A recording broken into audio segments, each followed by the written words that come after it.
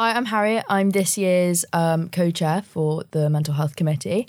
And today we're going to be discussing what social media means to teenagers and the parental perception of it. I'm here with... Hi, I'm Maddie, a sixth form student and an inclusion ambassador. And I'm particularly interested in the mental health side of our inclusion aims here at the college. Hello, I'm Emma Haining. I'm the HM of the Anglesey, and I've currently just completed a Master's in School Leadership and Mental Health and Wellbeing. Hello, I am Jess Goves, and up until the summer term, I've been Assistant Deputy Head Safeguarding and Head of Online Safety here at Wellington College, and I'm now been seconded down to Eagle House to be the Deputy Head Safeguarding there. Okay, so firstly, we're going to start with me and Maddie, just quickly kind of describing what we feel about social media. So I'll go first, and I would just say I use it as a form of contact more than anything else. We live at a boarding school, so being able to contact my family, my friends out that I don't obviously see every day, I think is extremely beneficial to me, because I go and I miss them because I don't see them every day. So I think that's a really nice aspect of social media, although there aren't always completely nice aspects of it. No, yeah, I certainly agree. And I would say more so when I'm at home, though I would use it to contact my friends, especially in holidays and in the recent half term after revision, just catching up with friends, but likewise at school to just contact parents. So I see myself using it for benefits, yeah, not exactly, in a harmful way or anything. Mm-hmm. Another thing I have been thinking about is the confidence behind it. A lot of people use it not only as inspiration for certain aspects of their life, like art, or just I get a lot of my news from social media. Not that it's always particularly reliable, but yeah, I think people use it a lot for the confidence of it, that you're not face to face, which I think helps people, but also definitely hinders in certain ways.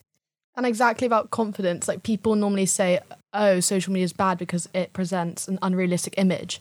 But also, if you're doing it for yourself, you can kind of empower yourself through social media. And even things like you said, art accounts, people want to show their talent and artistic skills. So it's a way of, putting more confidence in yourself, I definitely say. It's definitely a really nice opportunity to kind of show off in a way if you don't have a way to do that. I think art account is a really good example of that, to be honest.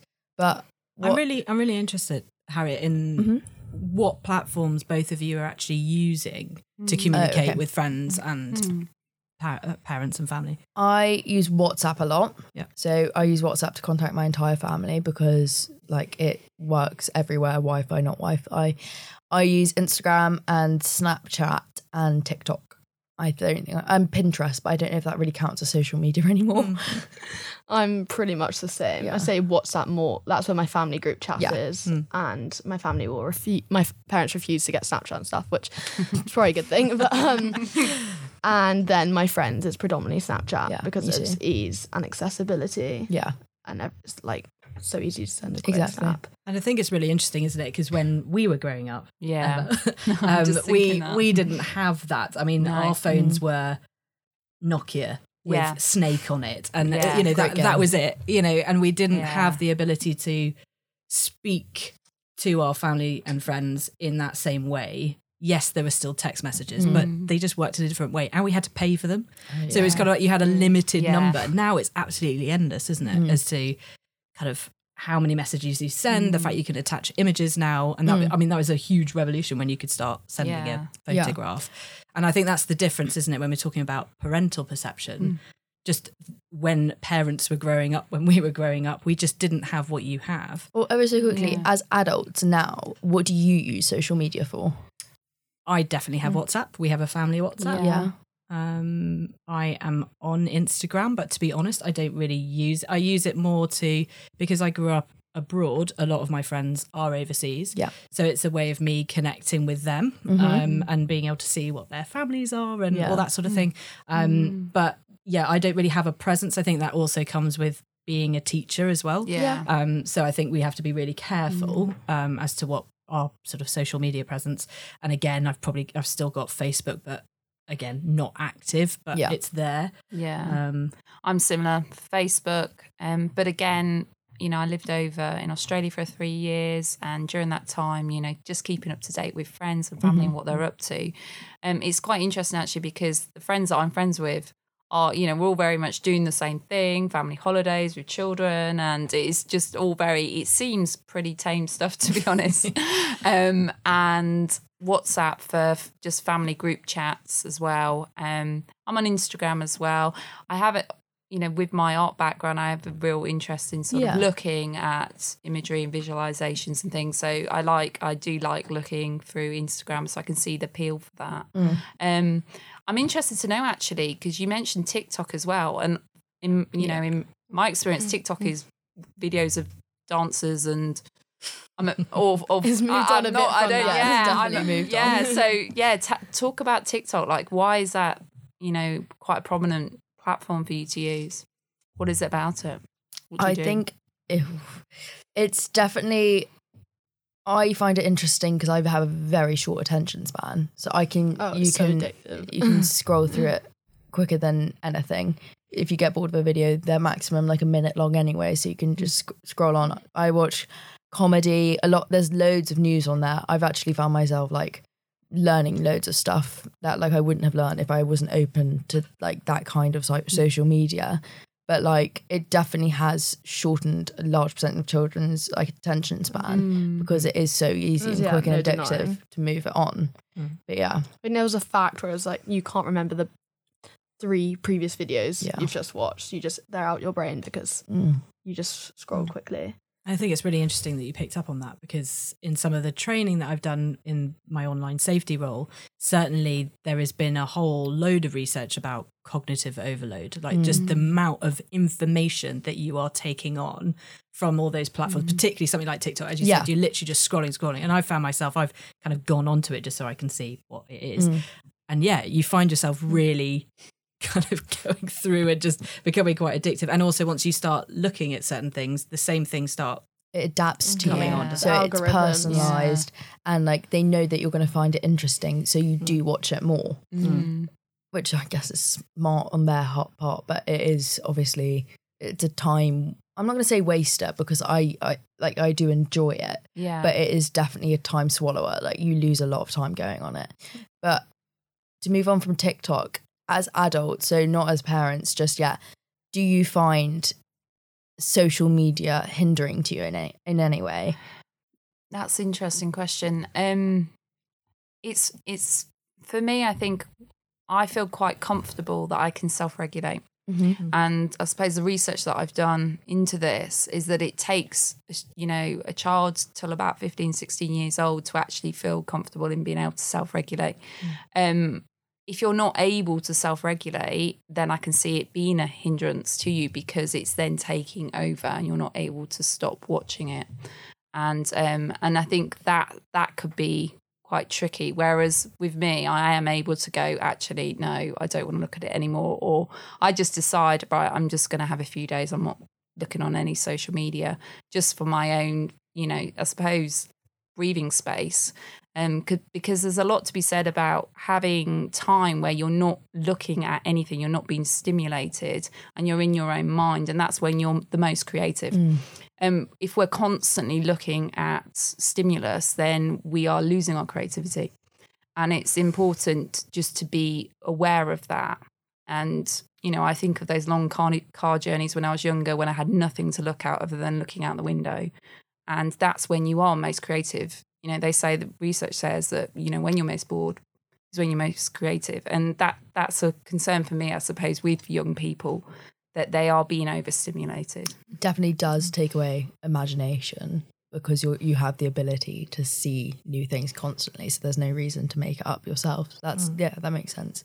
Do you have... I suppose for me, I do always have my professional hat on. And so for me, it is about time. And when you're working, you've got your working day, and then you go home and you kind of want to talk to your partner, husband, and actually if I just go and I start looking at something like TikTok or it'll end up, you look at your watch and suddenly an hour's passed, and you just think, actually, could my time have been spent better?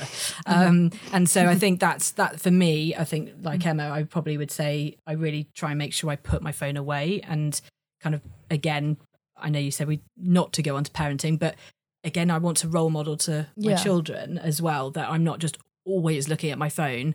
It's very tempting because we have our work emails on here. You know, I've got the Teams app so people can call me for work purposes, etc. And so I think for me, being able to put that phone away and my children to be able to say, oh, hi, you know, I actually have my mum's attention rather than I'm just looking at my phone. And I have had them tell me off and say, why are you still looking at your phone, mum? Yeah. Maddie, do you find yourself ever like kind of losing yourself in social media a bit?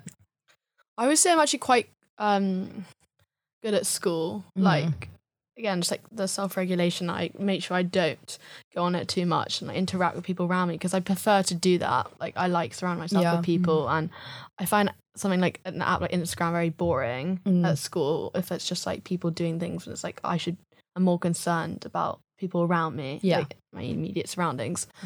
But I would say, I know we've moved past TikTok, but I wanted to highlight that I feel TikTok just it's got such a negative perception though within, I'd say, like the parent community more so. And my parents are always like, why are you like wasting your time with TikTok?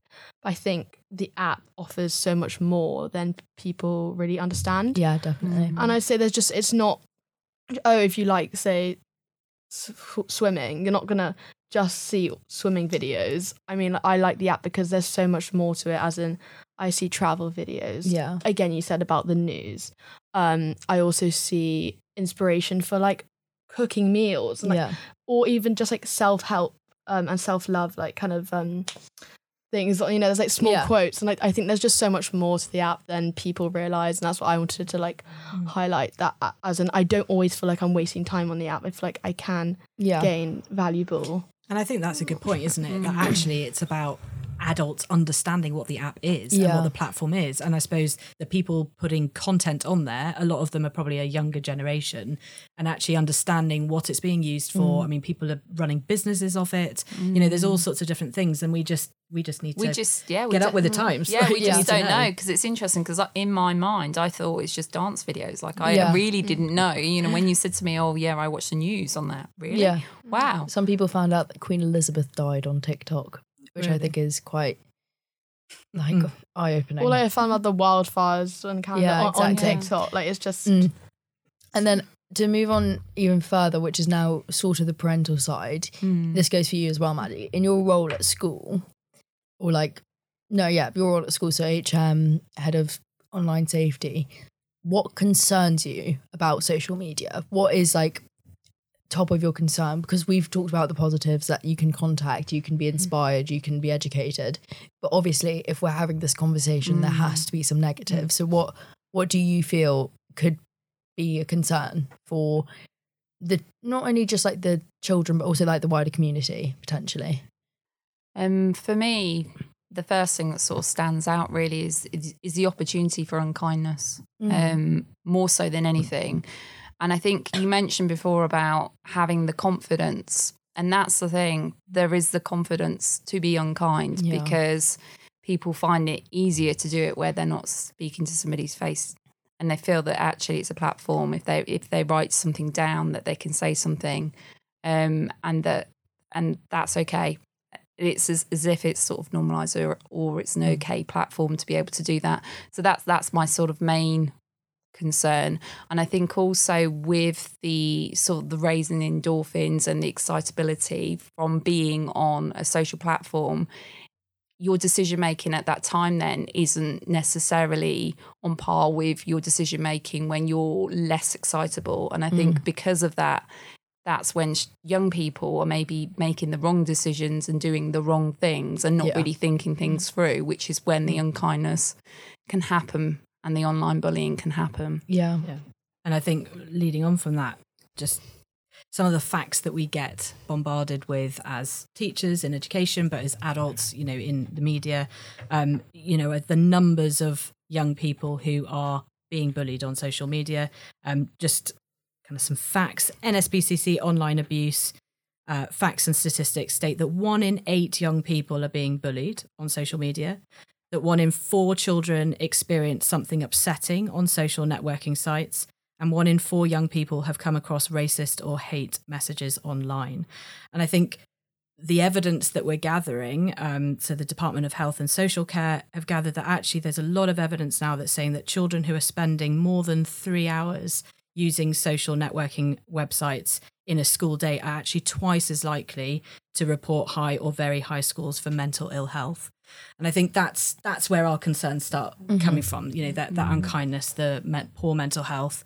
And I think I'm always thinking about, how do we educate? How do we make sure that young people are equipped? I think you have both seem really sensible in what you're saying, but actually you're at the top of the school now. Yeah. And I suppose one of my questions is, what advice would you give to your third form self or even younger, especially when you first get a mobile phone, when you first start putting yourself on those social media platforms? Is there anything that you'd look back and go, oh gosh, actually, I did mess up a bit there, or I made myself vulnerable? So I was going to say this after Maddie's comment, because I'm sure that hers will fit into mine quite nicely, but the permanence of it all is so under-recognized. Like, yes, the permanence, if you say something racist or you bully someone, that's obviously going to affect you later in life. But also the mental health issues that come with being bullied online, they're pretty permanent too. And I think that it really, obviously, digital footprint, that's prevalent, but the effects of that on others can also be really damaging. And I don't think people understand that enough. Especially now with like something like Snapchat, you think you send it and it's gone, which obviously, like with under 18 sending nude pictures, Snapchat was made for nudes. That was the whole point of it. That you could pay to get it replayed. You could pay to screenshot it so you could have nudes. So the whole point of Snapchat is that you send it and it's gone, and then you never have to think about it again. But somewhere, people can easily a double photo. And it's just like people people can be horrible and nasty and are happy to like be horrible and nasty. But as for my younger self, like obviously there's a part of growing up, like we get Snapchat memories where things from 5 years ago show up and you just go, oh my god, I was so cringe. But like it's especially at our level of education, like I went to Eagle House, so I have a lot of education about like digital well-being. So nothing that's come up has been like, oh my god, I can't believe I've done that. This is really scary. It's more embarrassing, but I'm more than sure that people will be reminded one day of something horrible that they have done. So I think the permanence of it all is what would concern me. Yeah.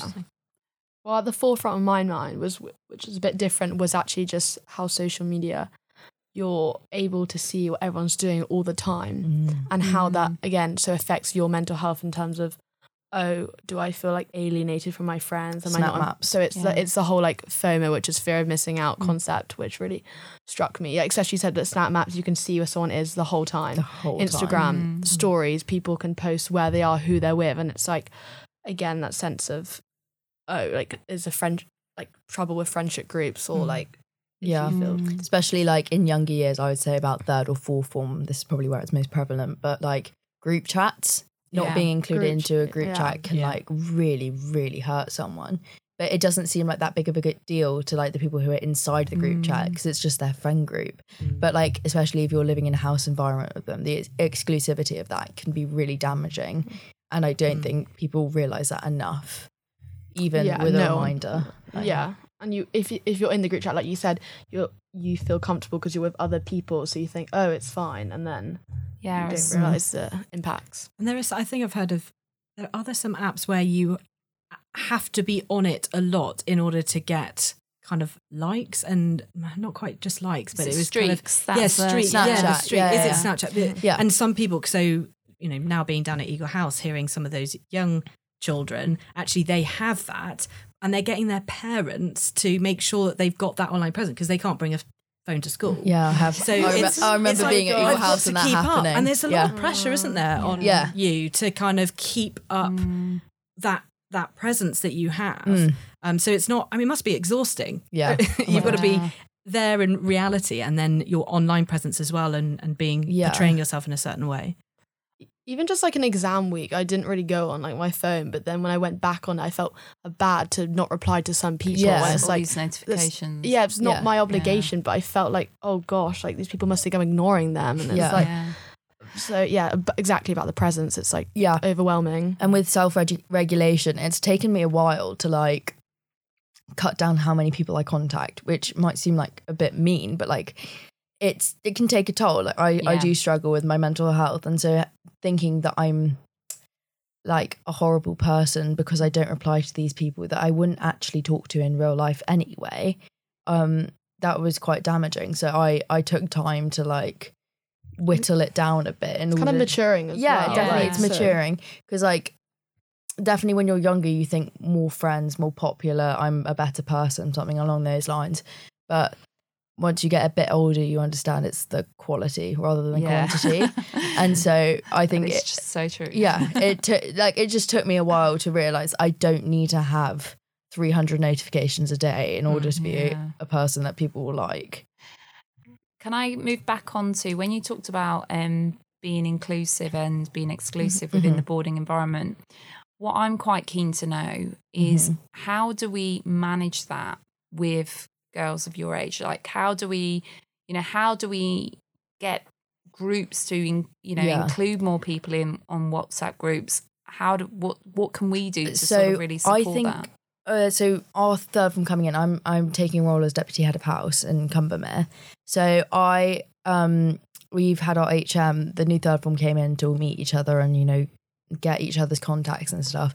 And my HM laid out straight, if you have any group chats with just some of you, delete them now. You are a house, you're coming together, there's 12 of you, be 12 of you. It's only fair, it's right.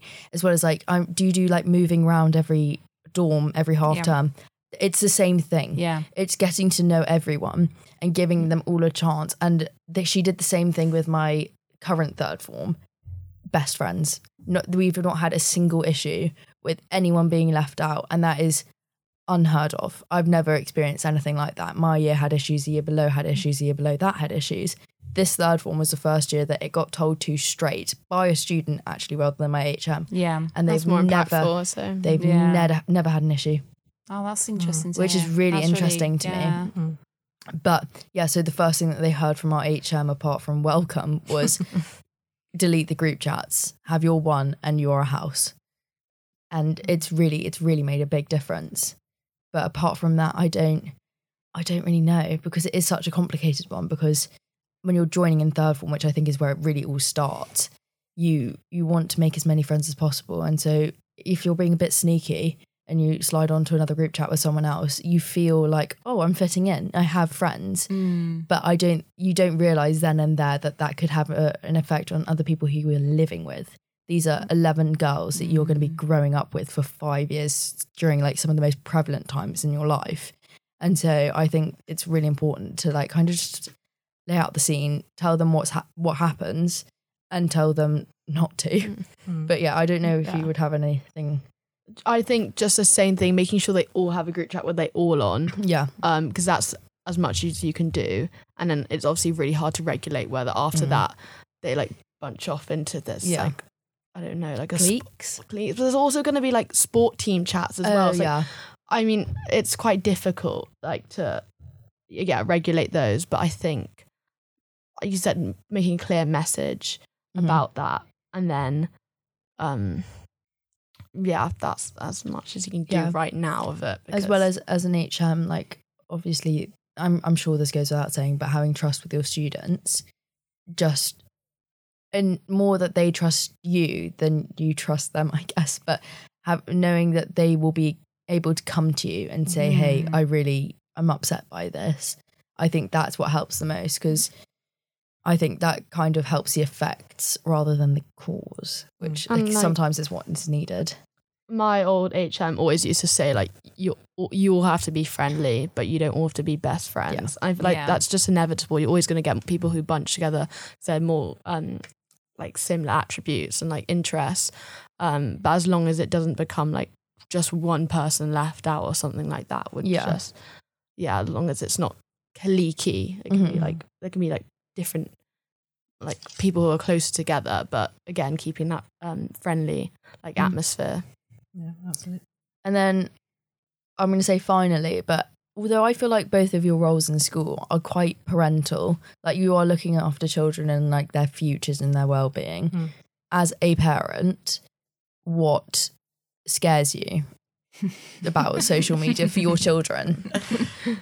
It's an interesting, because we've both got a son and a daughter. Yeah, similar ages. And I suppose what's interesting is kind of, obviously you're both speaking from the girls' perspective. Yeah. And I don't know if this is more of an issue for girls than it is for boys. I mean, I've been in a house mistress of a girls' house as well. So I know and have been very aware of the issues with girls on social media, kind of just the unkindness and, as you said, the exclusivity of things. So yeah, I think my fear is that they make mistakes, which we all make mistakes, and that's absolutely okay. But as you said, the permanence of something that's out there, and that kind of, it then says something about them. And really interestingly, you know, if you look at any employment now, there are social media checks. And in my role in safeguarding, you know, there are people that will have the that check done, and you know, you have to have conversations with them into their 30s about, do you realise that actually you said this 10 years ago, this is coming up in a check, we just need to have a conversation about this. Now that can be really embarrassing. And actually I think that we need to kind of just be aware that that is the way of the world. You know, your social media presence, you are going to be judged on that. And unfortunately for some people, that will mean that they don't get certain jobs and roles.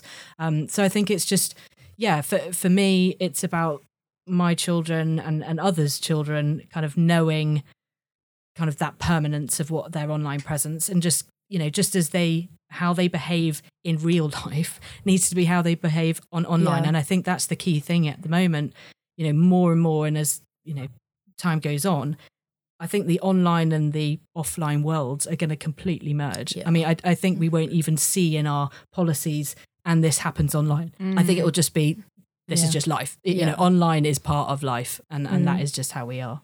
Yeah.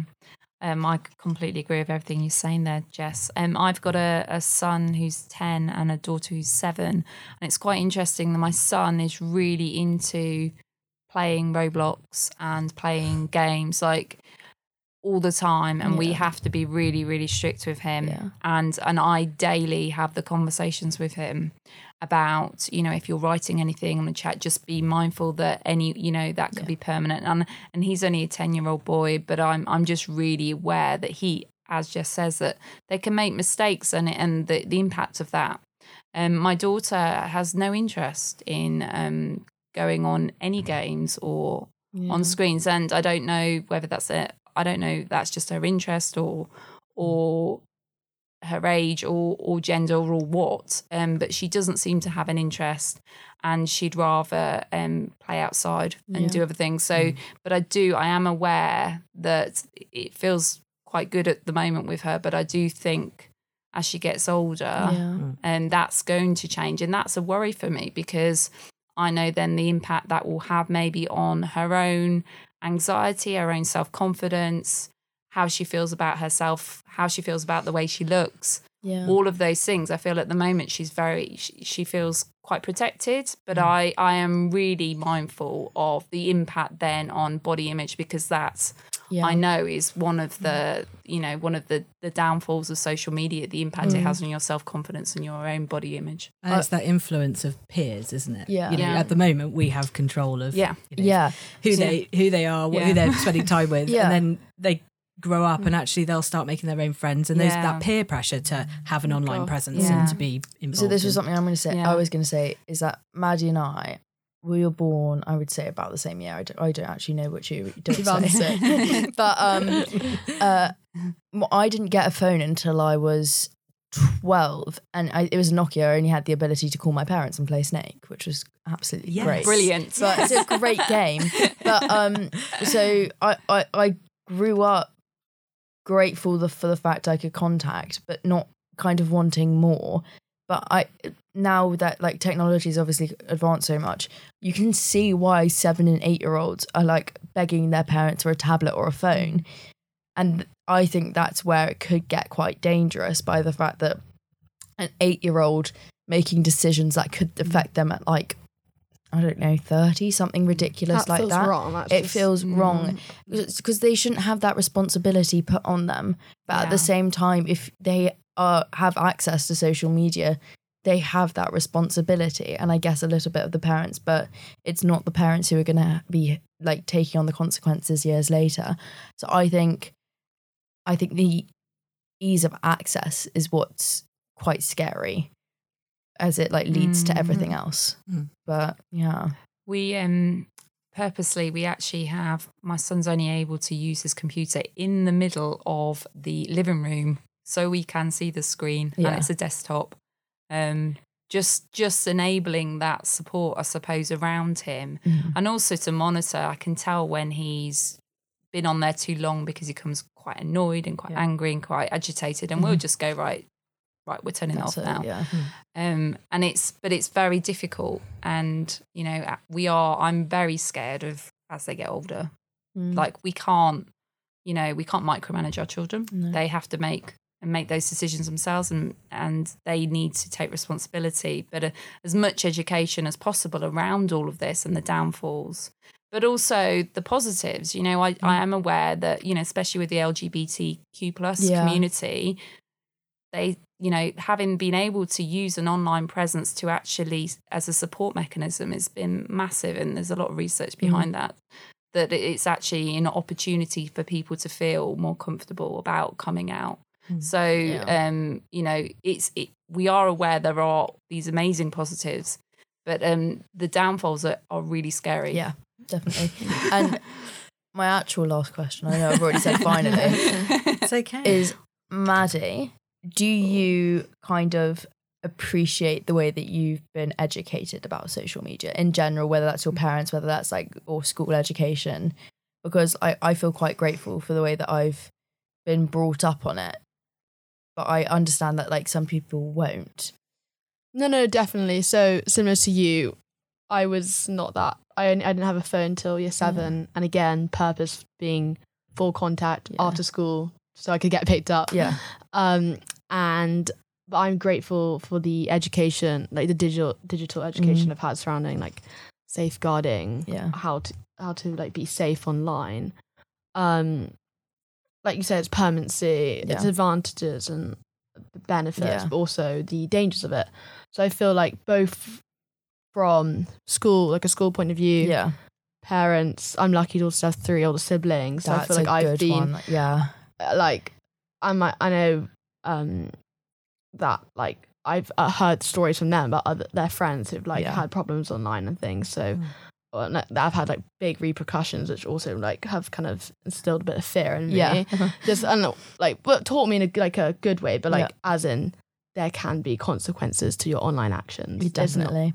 So I'm really grateful for the education that I've received. And I feel like I can use my phone in a really safe way. And what advice would you give to parents about this? You know, obviously your parents made a decision about, you know, not giving you a phone until a certain age.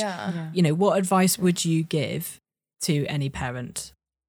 I would say just to a parent, be open.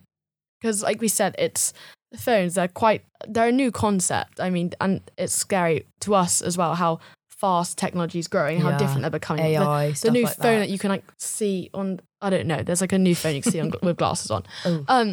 But I would say just, I know children can be quite unreasonable sometimes, and but like listen to what they have to say. Again, like what I was saying about TikTok, there's so much more to it than people know. And I think, again, like just if your parents are open to listen to you talk about, why you need to use social media for the extra 10 minutes, that would be just really beneficial to both of you, because I think also it's such an unnecessary cause for arguments half the time. So I think both sides just trying to meet each other in the middle, because That's what I would say. I would say, because this is how my parents trained me with social media, is follow the rules and regulations that the social media provides. So I wasn't allowed any social media until the social media said I could. So Instagram 13, Snapchat 13, because that's good to hear. A lot of the time they know what they're saying. They know the repercussions of their like technology and their like performance and marketing. So